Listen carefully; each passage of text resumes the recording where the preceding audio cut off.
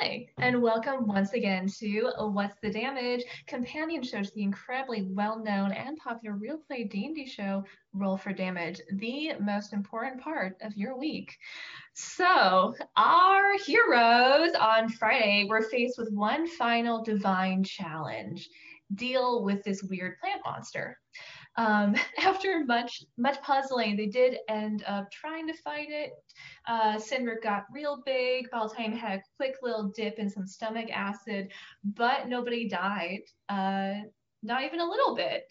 Of course, it was all a test, so the only consequences for the Shields of Twilight beating a tactical retreat at one point was that Melora made a couple of little frowny faces at Quinn. It wasn't a big deal. Quinn Quinn, who found out some very interesting family history. But Chad isn't on tonight, so we're going to revisit that later, in like a week or so. Instead, we'll be having a lovely, meandering conversation about the challenges of digging something up while it's trying to blast you with laser beams. And then later we'll be talking about side quests, how cute and fun they are, and all that. So as always, stick around after the stream for things to think about, organizations to support, great place to send your spare change. I'm your host, Truth Benson, and this is What's the Damage?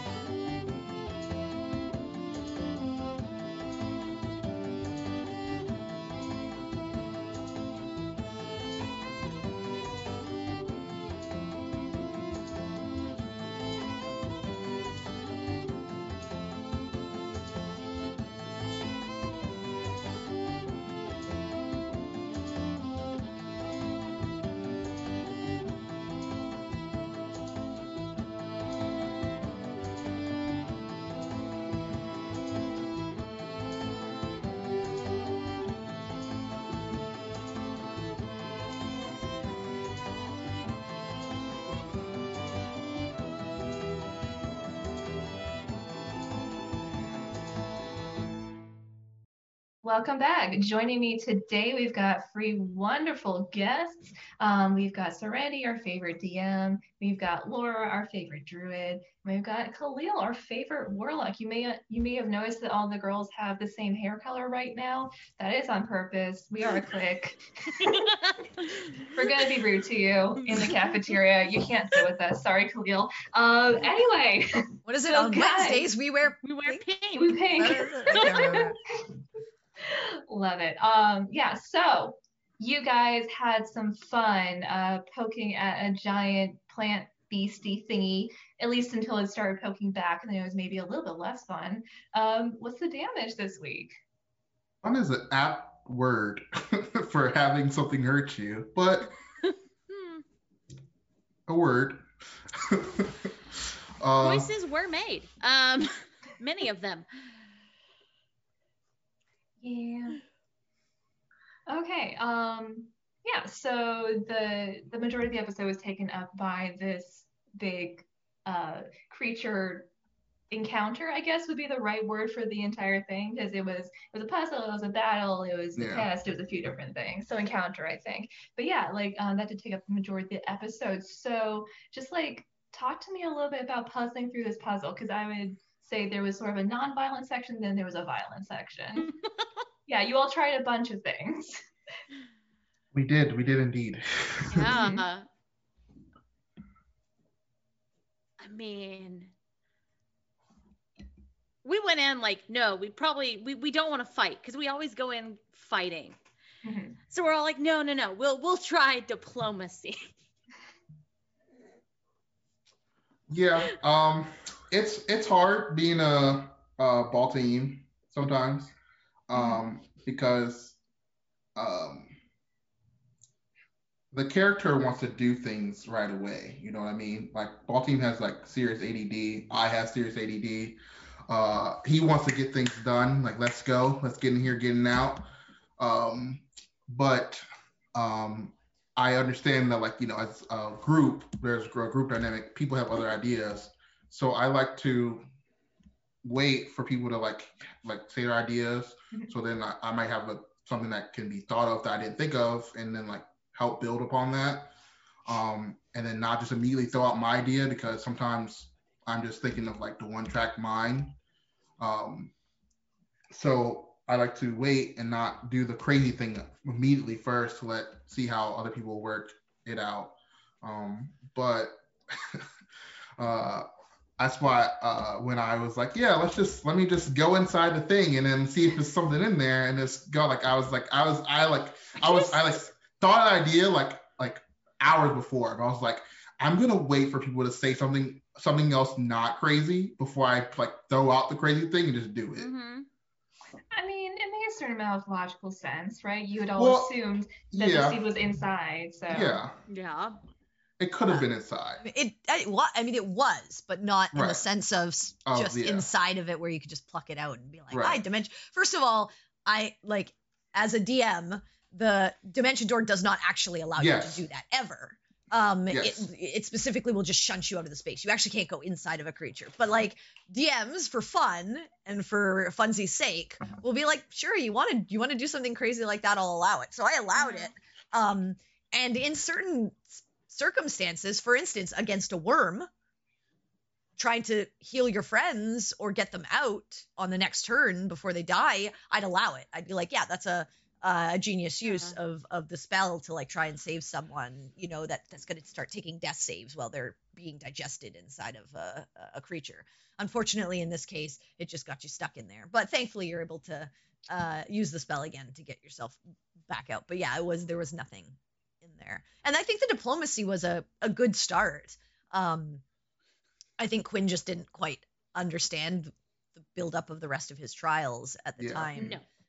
To know what Melora was asking of him, in the sense of, it's not that you have to talk your way out of things. It's not that you have to, you can't fight.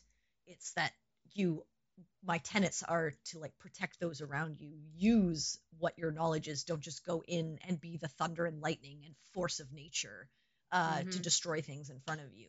And if that's what you want to be, that's fine, but that's not who I am. And I think like he was missing that nuance, which was they had to somehow either status affect their group or status affect the boss. And that would completely negate all of its abilities except for its regular attacks.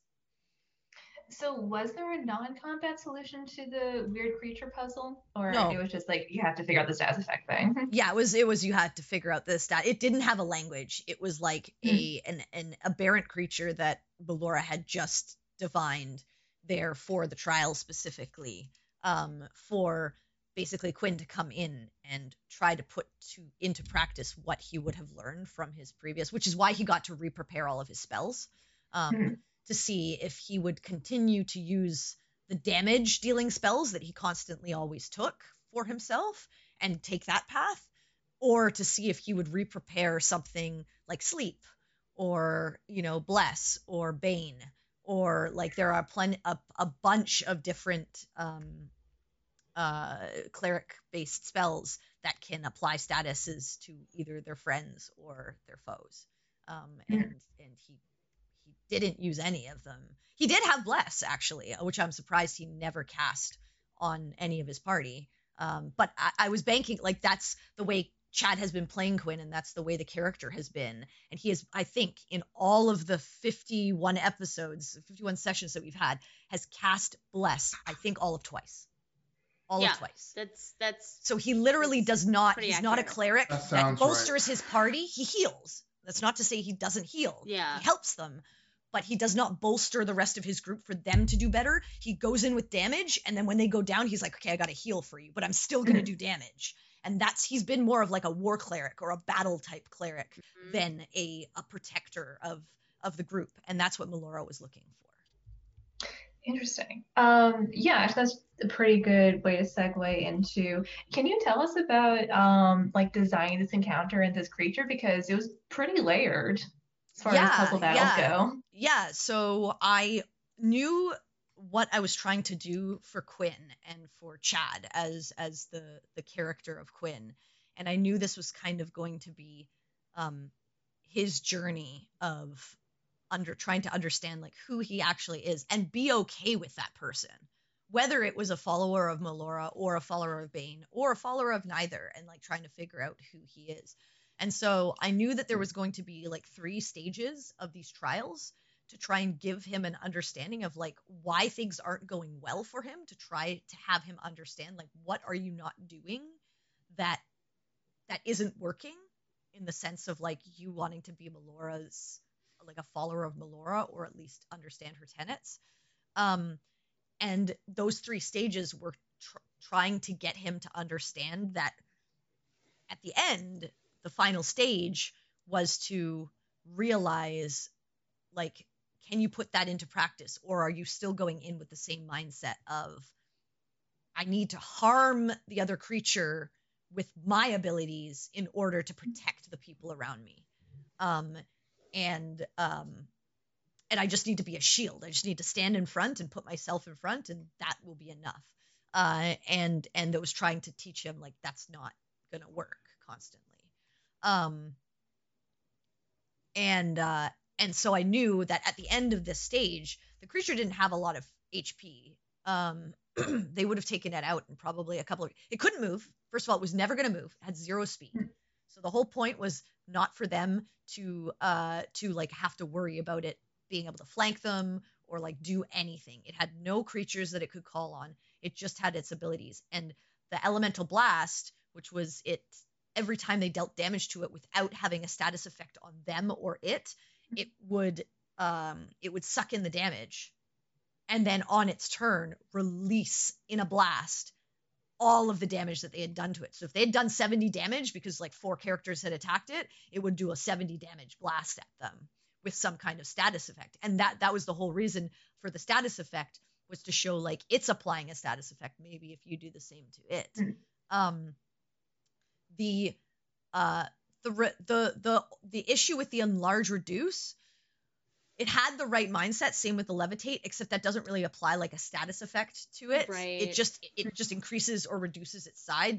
That's not really like a status, is like restrained. So if like Perry had have like been able to entangle it, if they had, like I said, baned it, or if they'd blessed their party, if they'd put it to sleep, if they had anything to Khalil tried to frighten it. I believe. Fear would have worked. Yeah, and I had Hexblade's Curse, but that's not the status effect. And it was a charisma-based save, and it had I think a +0 to its charisma. I just rolled a 16, which was like super unfortunate, and that fear effect was only for one turn anyways. But they would have seen that would have allowed them to do damage, and unfortunately it just didn't apply. But yeah, it was just an encounter meant to be like very, very easy once the mechanic was figured out. But when you didn't figure it out, it was just devastating. And you see the effects of that. I think the one thing that the party did learn was to run when things get bad. Because there are some encounters that you just can't win, and to just keep going at it when you don't have a solid answer makes sense. And for Quinn to actually say like, no, I'm not going to go back there and put my friends at risk. We don't know how to beat this. And to say like, I'm done. I'm ready to listen and learn. I think that was an interesting lesson, and I'm glad that they made that choice.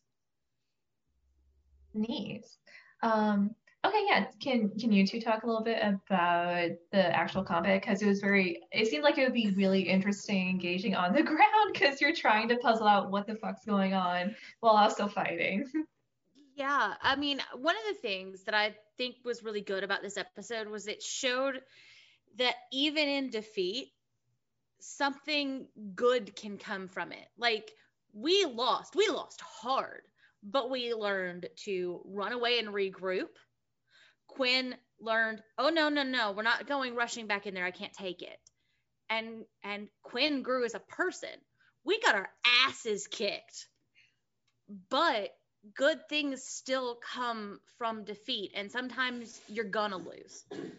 And for me, like, the whole thing was like, what do I do? Everything I do is damage. I mean, I tried to entangle and it was like too strong for my little entangle. And nothing else I do or I prepped had any kind of status effect. And like, I was like, we're going into Quinn's big challenge, and I prepped plant growth because I thought it might be useful for my spirit walk. So being in that moment, one of the things that I kind of wish that I had opted for was pulling Campion back, even though I knew I was going to do a little bit of damage, so that maybe we would have had a moment to think. Because once we started and once the ball was rolling, we didn't feel like we had any time to think. It was like, oh no, it hit us like 4 times and we can't do anything to it. And I kind of wish that Perry had, instead of, okay, fine, I'll just let it go, she had pulled Campion out of there and tried to get everybody to gather for a minute to think about what to do. So Perry learned a lesson about going with her gut, which is something she's really struggled with for a while. And since Cynric went crazy and killed Oriana, and Perry learned she should have used her first instinct to dispel things, she's learning a lot more. That's a statement. I trust your gut. Since my friend killed my other friend. Yeah. I grew as a person watching that happen. Yeah, it's challenging for me with Baltine, because the way he's built and the way I play him are 2 like different things. Because I don't think I made any attacks against the creature. I think I was the only person that didn't attack it.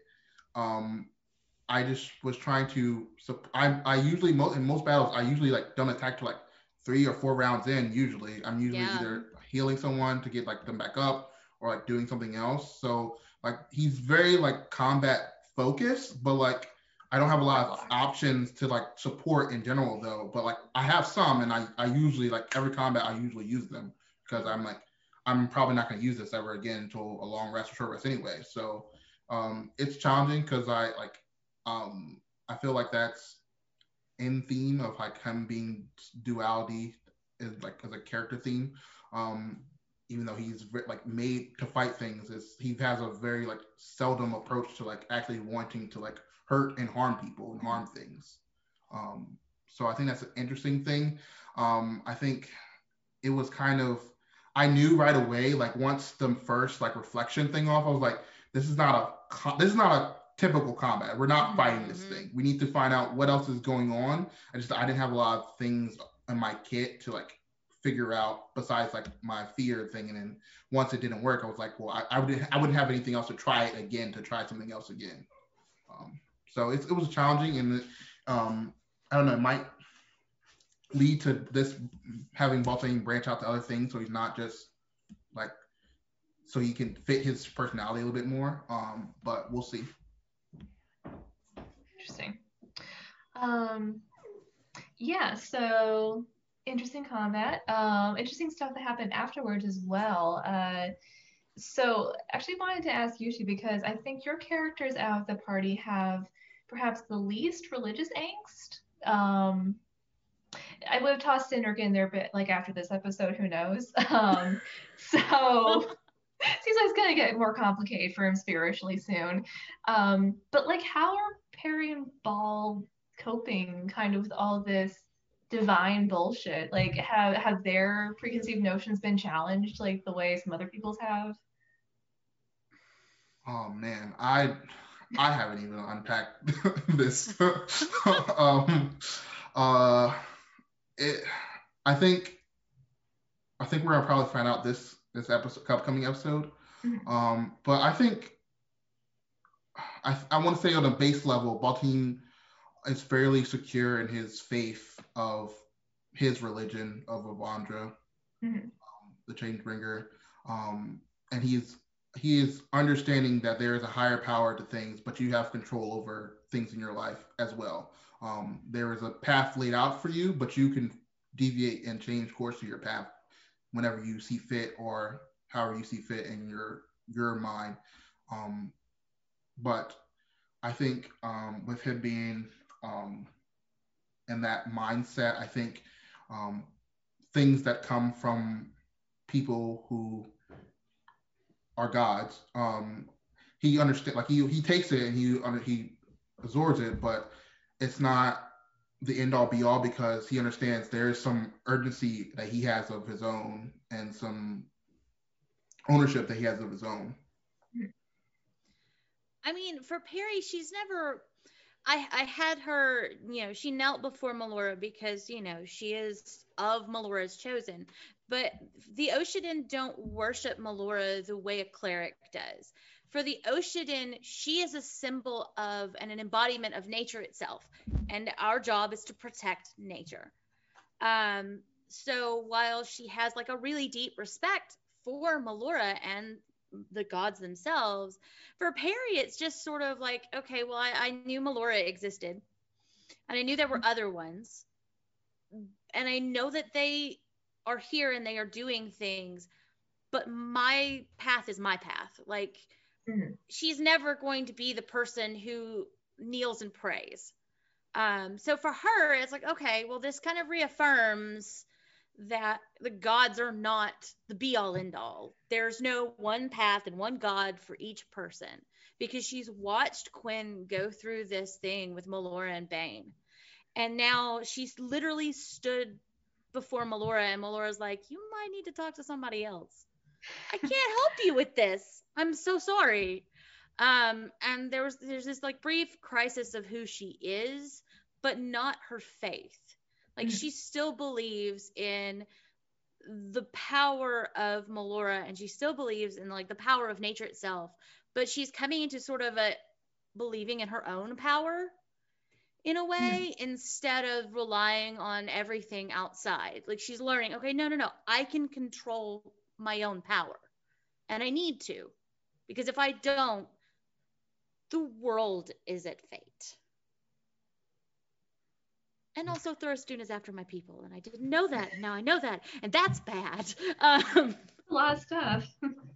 We also haven't like touched on it, but like there's been like subtle things of like Baltrim, like he's done rites for like the Drow, that we had to take care of. He's I think in like one of the first few episodes, he buried like people that attacked us, that we had like bugbears or something like that attacked us. I remember that. Yeah, and that took a whole like took a so day. long. Yeah, like there's these subtle things with his, because of his background, his like stat background. Like there's subtle things, and like it just hadn't been brought up because I think it's just like it's not important, but it's like just not something like he just was like, yeah, it's just something. It's not as dramatic as some other things that have happened. Right. Yeah, I think that's interesting. Because obviously the people having big dramatic religious crises are the ones who tend to be at the forefront of these episodes, at least so far. But I think it's also interesting, your two characters who have a more solid sense of self, I think, and a more solid sense of their own faith, sort of reflecting each other. Yeah, so kind of like going on this topic, over the past couple of episodes, we've obviously had some close dealings with gods. So Serenity, I was wondering if you could tell us a bit about designing these gods, these NPCs, like their personalities, their familial relationships, which we are learning a bit about now. They seem very complicated, like who they are versus how they're perceived.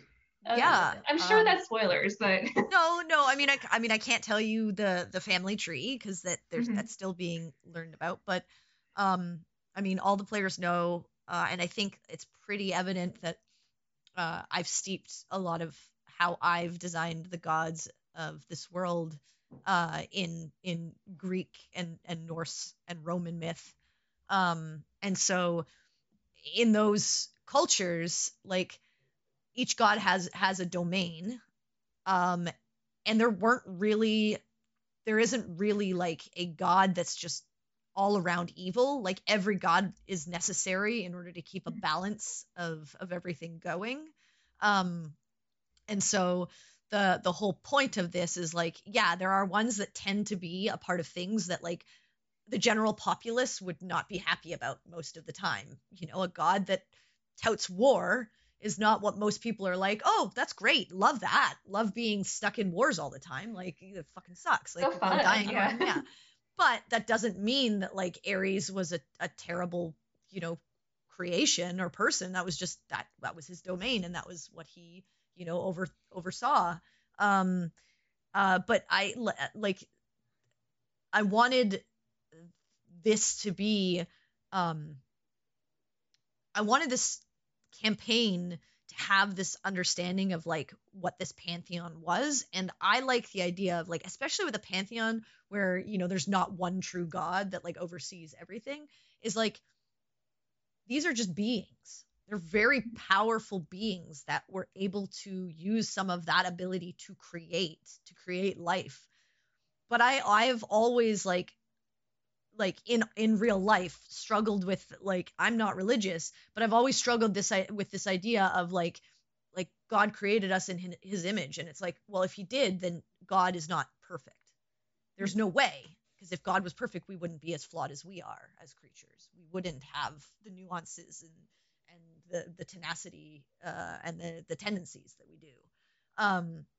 And so I wanted that to come from these creatures, and to see that they are very similar to the humanoid beings and the creatures that are on the material plane. They are part of these creations, and they have just as many flaws as and make mistakes just like the others do, and they're going to be asking for help just as people ask them for help. And so I wanted that dual nature and for that to be understood in this campaign. And I think you're starting to see that as you start to meet them, as like, yeah, they're strong. Yeah, they have abilities that like no normal person would have, but they're also flawed, and they also have personalities, and they're also kind of weird and maybe a bit strange and yeah, and funny, and interesting, and just like anyone you would meet on the street, like, you know. So yeah, that was kind of how I've kind of taken it, and hopefully over the course of the campaign you'll get to see like the entire structure of how everything sort of runs, or get an understanding of them all. Keeping up with the pantheon. Yeah. So did you always intend for like the pantheon to be a major part of the plot, or did this like become more towards the forefront because of character actions, or a mix of both? Mix of both. I kind of always wanted that to be a part, just because of like the campaign arc and like what I kind of seeded as the main sort of thread of the story that brought everyone together. Like, given that it's Tharizdun, and he's kind of like this thing that no one wants to happen. It doesn't matter if you're butting heads with each other. It's kind of like something that you'll ally against. But I didn't expect them to take this much of a spotlight. That's come more from like the characters themselves and their backstories and the things that have happened and the choices that have been made. I was expecting it to be like way like closer to maybe like the end of the campaign where you'd see more of them. But now you're starting to see them just in like the daily nuances of what the characters are doing. So I think it's an interesting turn, and it's fun for me to kind of like flesh them out more, which I didn't think I was going to have to do until like a long time from now. But yeah, I think it's been fun. Awesome.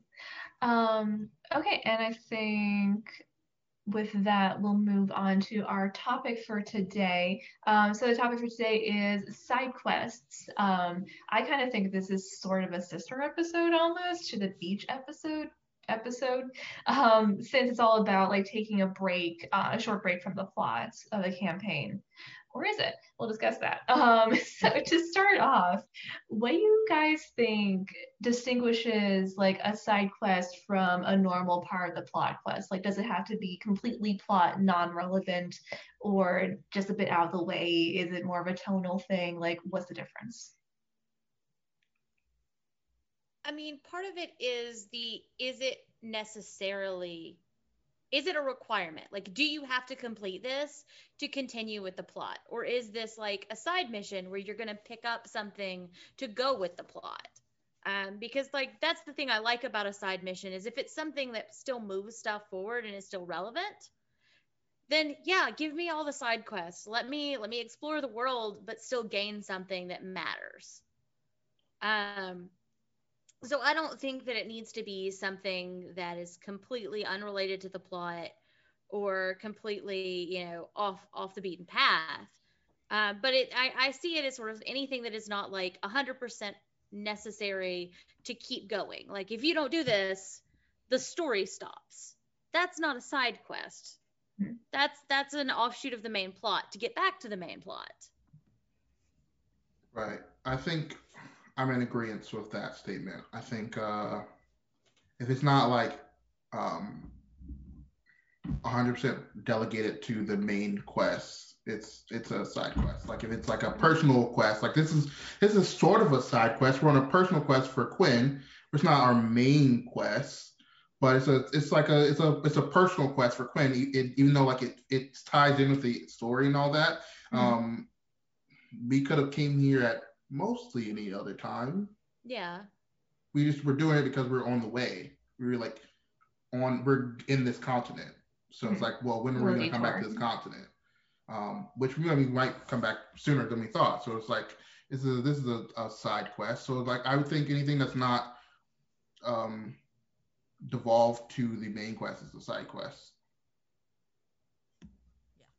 I mean, obviously side quests can be go do this thing and all you get is a magic item and it doesn't move any plot forward.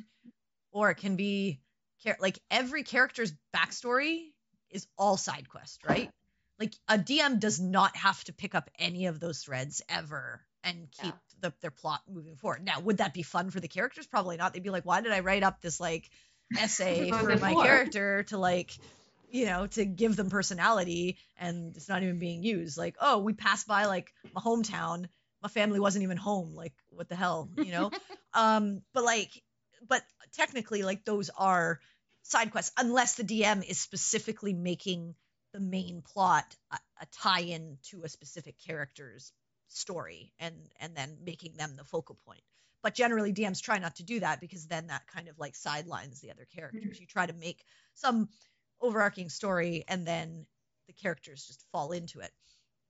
But I think side quests are anything that doesn't tie into whatever your main story thread is. And sometimes, like, at least for players, obviously DMs, we know whether this ties in to main or not. I think sometimes for players it's hard to even see that. Sometimes they think that they're going on a main quest and it has nothing to do with the main storyline. And sometimes they think they're going on a side quest and it's like actually a main story quest and they kind of had to do it. And the DM would have pushed them there in some way or another. So I think that those are kind of like the best side quest, main quests. Mm-hmm. If you can kind of make it kind of unknown to the players whether, this is even like, are we supposed to be doing this? Do we have to do this? Can we kind of leave it? And also like for a DM, I think also like even main quests can be kind of, even your main plot can kind of be side questy. I think most DMs that are good at what they do will have just consequences for not handling something. Mm. Like if the players decide like, I just don't even want to do this. It's like, okay, I'm not going to allow that to break the game. I'll have you go off and do this other thing and you'll feel like it's really important, but maybe the city will get sucked into a black hole because you just didn't care. And I like that. Like I like not forcing the players to make a specific decision or like railroading them into a main quest line, allowing them to kind of feel like, and even if you are giving them like subtle pushes in certain directions, making them feel like they're making all the decisions and they're choosing the path that they want to take in a game. But yeah. Cool. Okay, so like in general, do you guys enjoy side quests? Like, do you think they're fun? Does it depend on the side quest? Do you prefer like staying on the main path normally, or like how do you feel about detours? It depends. Yeah. I love detours. I've never been in Skyrim, like the game Skyrim. I've never finished the main story of Skyrim. So I love side quests. And like there were some like uses in like having like side quests that don't mean literally anything to the plot, just for like a break or a buffer for something. Like if you feel like things like there's like a down period, and it's like, you know, let them get, you know, if you're like in a group, let them get their confidence up for like when they go into a main quest. Like there are uses for like things that just aren't tied to the story at all. But I think that can get a little boring if it's repeatedly at different points of the plot, like all the time. So I would probably prefer like more of like, yeah, like a personal quest or a side quest that's linked in somehow, where we're like, if we didn't go down that snake hall, we would have gotten like a snake amulet, and then like that's like the key to like one boss that we could have fought in the future. Like, you know, like it's like something that's like, oh, we didn't realize the importance of this now, but like now that we did it, it's useful for something that it could have been done still, but we could have had a different angle to approach it at. You know what I mean? Yeah. And then a personal quest just makes you feel, even though it's side, it's still more.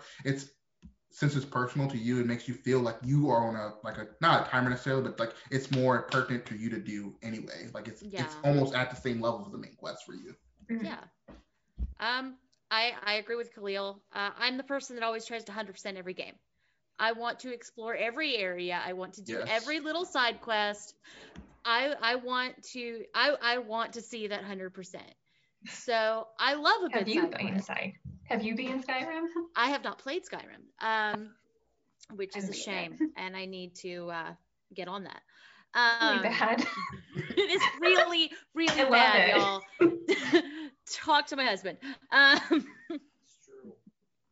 Okay, sorry, I interrupted you. But like I agree with Khalil. I think that there are purposes to like little bitty side quests. Things that bond groups together. Like a lot of really good character moments can happen from a bullshit side quest that didn't actually accomplish anything for your main quest, but maybe your characters grew. Maybe they learned something about each other, or maybe a conflict that has been brewing for a while has finally come to a head. And it came to a head while it didn't matter. If we have to stop and fight this out, it's not like we're like 5 minutes from fighting Tharizdun. So you bring this up now? Really right now? I don't like your hair, Carrie. You know, I waited the whole campaign. I just don't like it. Yeah. No healing for you this battle. No. On your own. But I think my favorite side quests are the ones that you don't know whether they matter or not in the grand scheme of things. And, you know, maybe they do. And you find out 18 sessions later, oh shit, that sword we got from that random quest from that merchant whose store got robbed, that sword is the sword that's, you know, gonna help us beat this boss, because oh shit, turns out he's resistant to everything but this damage. That sort of thing. I really like that. And I like personal quests. I like the idea of, okay, well, we detoured through the jungle because we were close-ish and Quinn wanted to go to that temple, and hey, Perry's people might be in the jungle, maybe not, we don't know, we could find out. So we learned some stuff, and you know, everybody got a glimpse of something in the future, something that matters. And those quests are the ones that I like the most, because they feel important, even if they're not the straight line run to Riverrun. You know what I mean?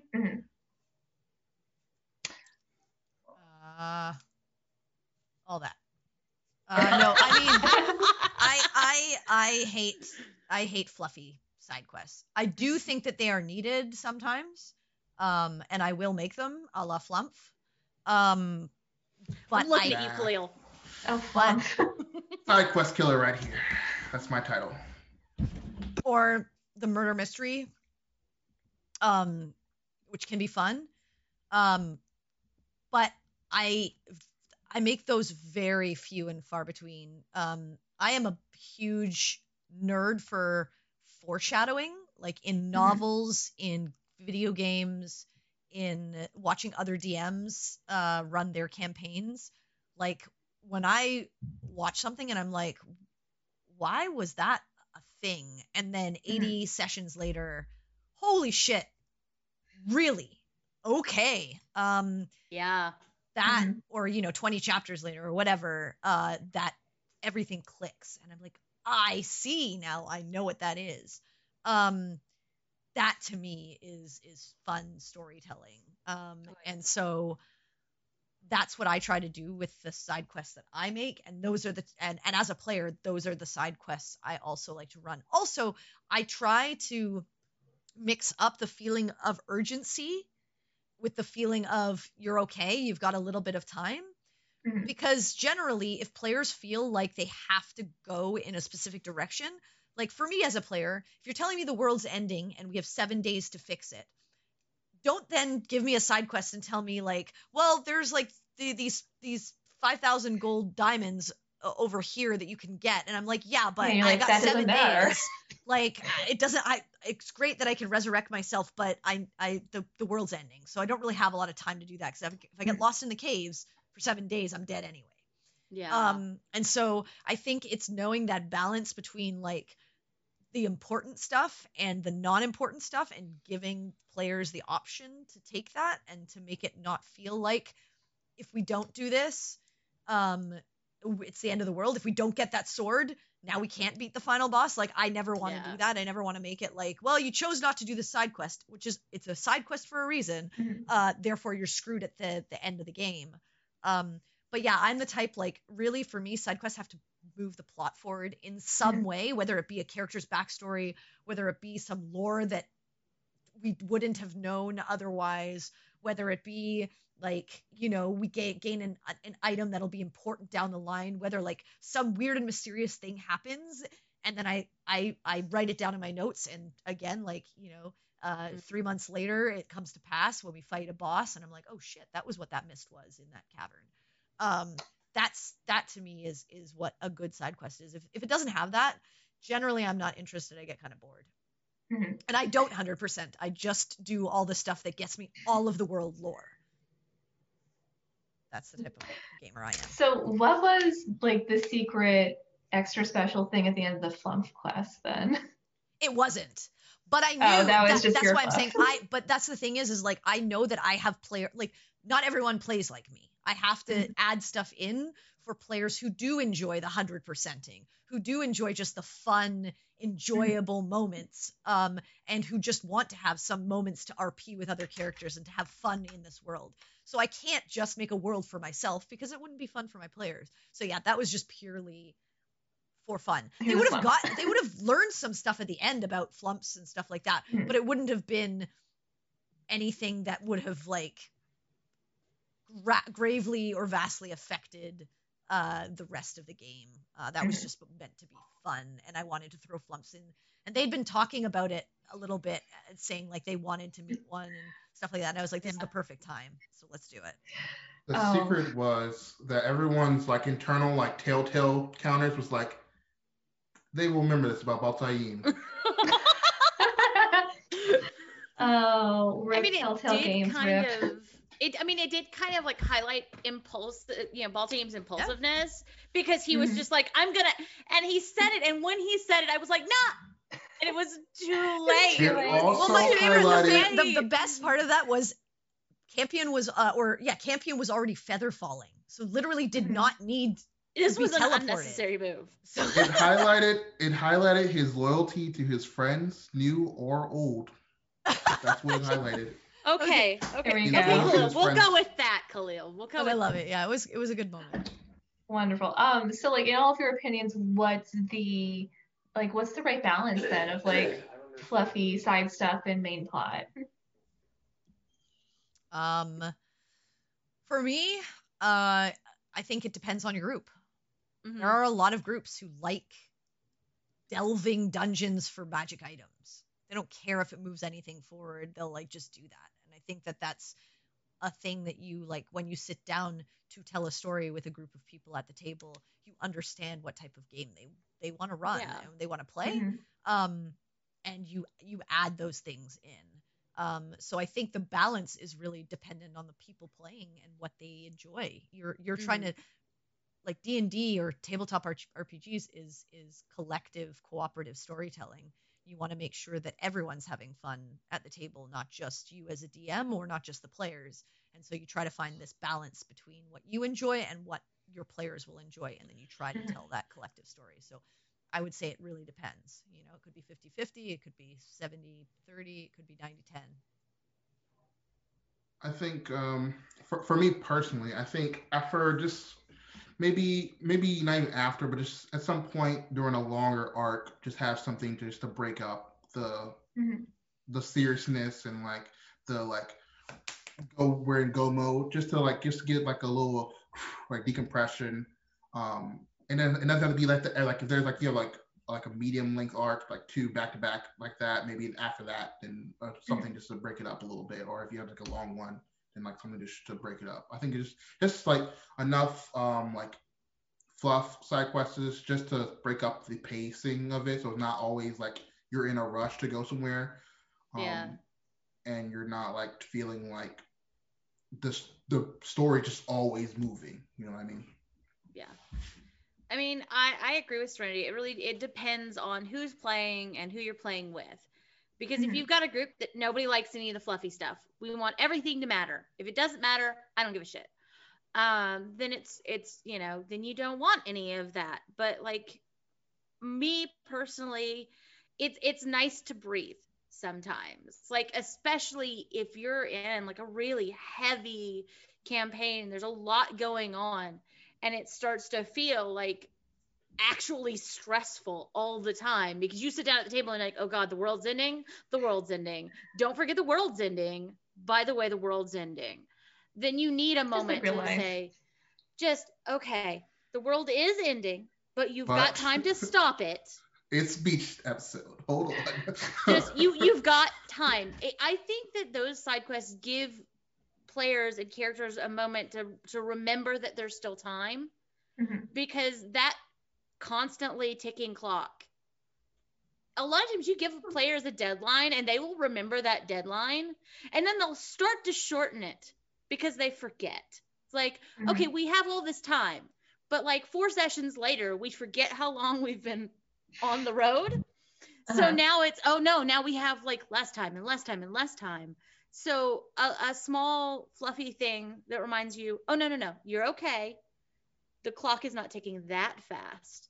Helps to kind of keep players from freaking out and forgetting that you know, there is a pacing here. Yeah, perfect example, like in Zarithamar, like I was like, when my thing came up, I was like, guys, we gotta help out everybody here. Like, there's like 4 days. I'm like, wait, how many days has it been? Like, I'm like, come on, like let's go. Like, I'm like in go mode. I'm like, calm down. It's gonna be all right. Nothing major is gonna happen. Mostly, like I might miss something, but like I don't I highly doubt it. And I think Serenity said like she's not gonna put a side quest to hinder us in something that we want to do. Like that doesn't mean that just like, well, then you weren't expecting them to do it at that point, because like you can't be like, well, like you said, the world's ending 7 days, but here's a quest that can take you 6.5 days. Now do both. Make a dramatic entrance. Yeah, like so yeah, like that was like during that time I was personally like, stressing myself out for like a time clock that had nothing, like that was not placed on us at all. Well, Dean was following us around like all the time, like, y'all, we need to hurry up. Yeah, no, because of the Riverend stuff that he learned. So he and Oriana were just like watching us with the clock, like, y'all, you remember Riverend, right? You remember Riverend? We gotta go. And we're all like, but we want to help this lady and maybe do something like, nice. Fuck that lady. Yeah, like, no, fuck it, Riverend now. She's not all that important. So, nobody. Like, but like, I always trust that Serenity's not gonna put me in, you know, she's not gonna give me an option, and like if I take this option, I have just fucked everything else up. Like, here's a quest, but if you take it, the world ends. Too bad. Game over, guys. You saved the flump, but Tharizdun kills it immediately after you save it. Yes, the flump survived. Oh no, it's like when you let like a little captive bird go and the hawk gets it immediately. Yeah, pretty much. Yeah, that's the thing. Did it, so, guys? And the dart just. Yeah. We won. Hey, victory. Awesome. So then for like you guys as players, Serene's mentioned this a little bit. I think Khalil, you just touched on an aspect of this. So what does it take to like make a side quest enjoyable and like captivating?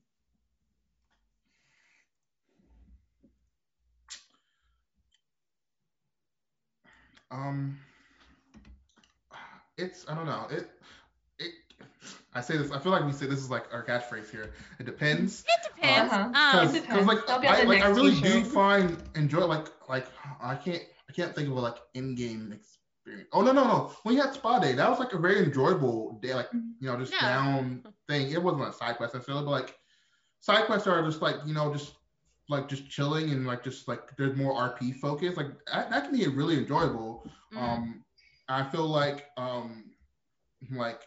getting to know that player's character more is like for me personally is like a very like high like aspect of like D&D of like learning another character's backstory, like that someone put time in and thought out.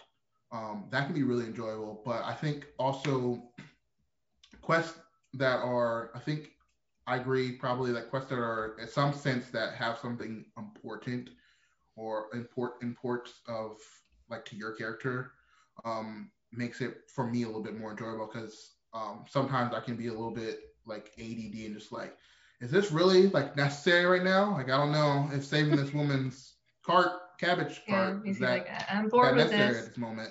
Yeah. But like doing something for Quinn, like it's not directly tied to me, but like I'm invested for his character. Like I'm like, I want to see this character that's been like planned and thought out, like what their test and their trial is. Like it's interesting to me. Yeah. I too will say it depends. But like I super enjoyed like the tiny offshoot where we were trying to figure out the drug thing, and we all wound up somewhere where we were dancing. Yeah. And it was just all of us in a bar dancing for no reason. And it turned out to be this like really cute moment where first we had two characters dancing to no music in the different bar. But for me, I like the quests that feel like they matter, whether it's to my character or to someone else's, or something that feels like we're doing something good or big or important. Like, yeah, okay, it was some rich kid who definitely shouldn't have been fucking about with drugs and hags, but we wound up doing something good for an entire city. And and yeah, okay, sure, we all really got fucked up by the Ifriti, but we did help that poor woman who would have had no idea what happened to her family. So I like the quests that feel like they matter.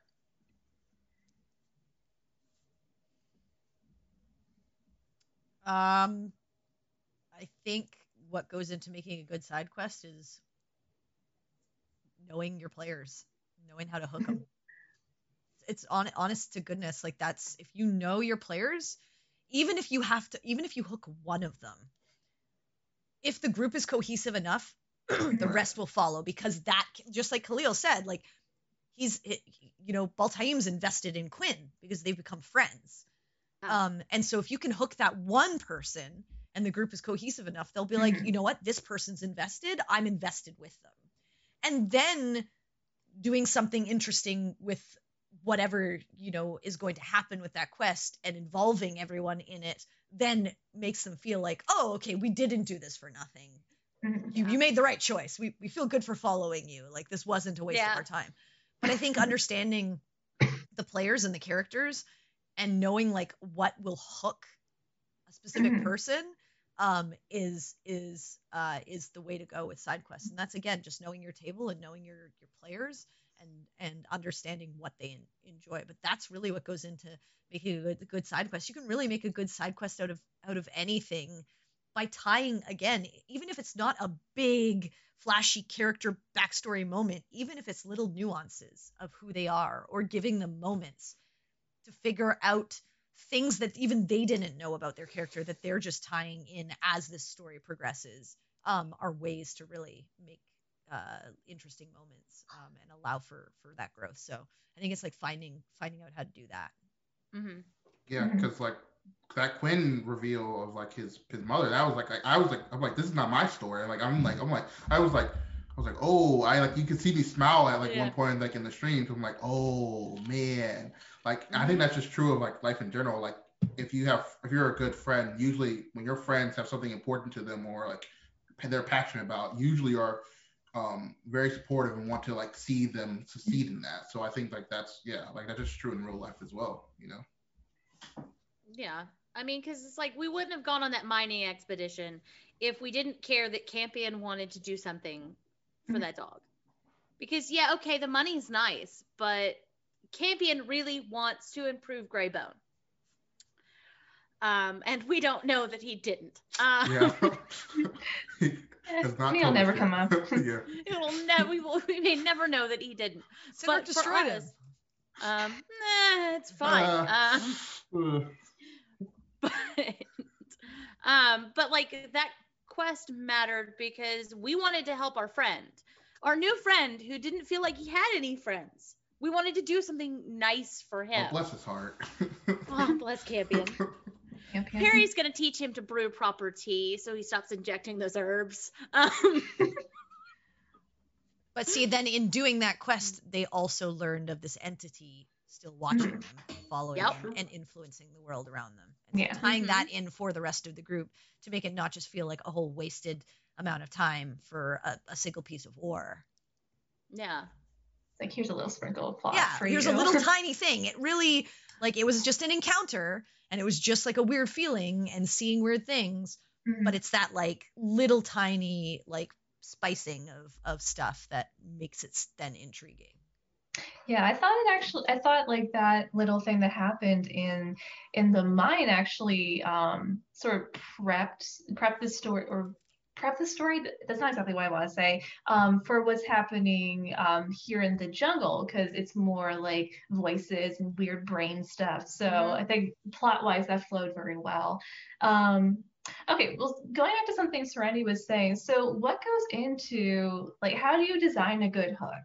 Like, so you're talking about you need to know your players, but like, how do you like get that little shiny lure out there so the players can see them? Because you are sort of having to lure them away from the main plot, so it needs to be enticing. Yeah, I think it's flavored differently depending on where you're going. So like if you're going to a big city, it's very easy because you're going to a big city and most players are like, oh, well, we want to explore this place. And so then it's easy to be like, oh, well, when you go to this district or when you go to this area, you know, you make a perception check and you see something maybe, or you hear something, or you go into a bar and some conversation happens. It's a little bit more difficult when you're like doing like a jungle or like a mine or something like that. But I think the main thing is to figure out what ultimately is the end goal of the quest. Like, what are you trying to get out of the players, and what emotion or understanding or story element or like item or whatever do you want the players to end up with at the end of that quest? And then you generally make the hook. At least that's how I do it. I make the hook based on that thing. And sometimes it's like to foreshadow something that's coming in the future. Sometimes it's to introduce an interesting NPC that maybe they'll see again, maybe never again. Maybe it's to create plot intrigue for whatever reason. Maybe it's just to have a fun day in a spa, or, you know, in a bathhouse, or walking in a courtyard of the city and seeing beautiful things. But I think it's just like understanding like what are you what ultimately do you want to get out of it? Is it RP? Is it story? Is it lore? Is it items? What is it? And then you can build the hook around it. Okay, awesome. And that brings us right up to our time for today. So thank you guys so much for coming on to this little talk show that we have. And thanks a bunch. It's been great. We're never coming on again. This is the final episode. I'm kidding. No, but yeah, thank you guys. Thank you. Ruined it all. We ruined it all. No, we're all retiring. Thank you for watching the last episode. Sorry, guys. The campaign is ending on that Quinn cliffhanger. That's it. That's all you get. It's over. We never find anything else out. Oh no! Imagine, it'd be terrible. If you really hate your audience, just do that. Well, thank you to the audience for tuning in once again. Make sure to tune in next week for the next episode. Tune on Friday for the next episode of Roll for Damage, where we'll have some follow-up to everybody and Quinn's big revelation. Check out our store, check out our Twitch, check out our YouTube channel, check out our Discord. We post lots of D&D memes there. We're very funny, I promise. Or at least we think we are. We assume so. We're hilarious. We laugh. Yeah, we laugh ourselves. Yeah, we laugh. Hey, that's all you need. You just need to do laugh with yourself. We laugh, and maybe you will too. Awesome. Thank you to Sunburn and Lady Meows for doing our beautiful logo and wonderful theme song. And that's it. That's all for tonight. We will see you next week. Bye. See you laters. Have a good night. Night night.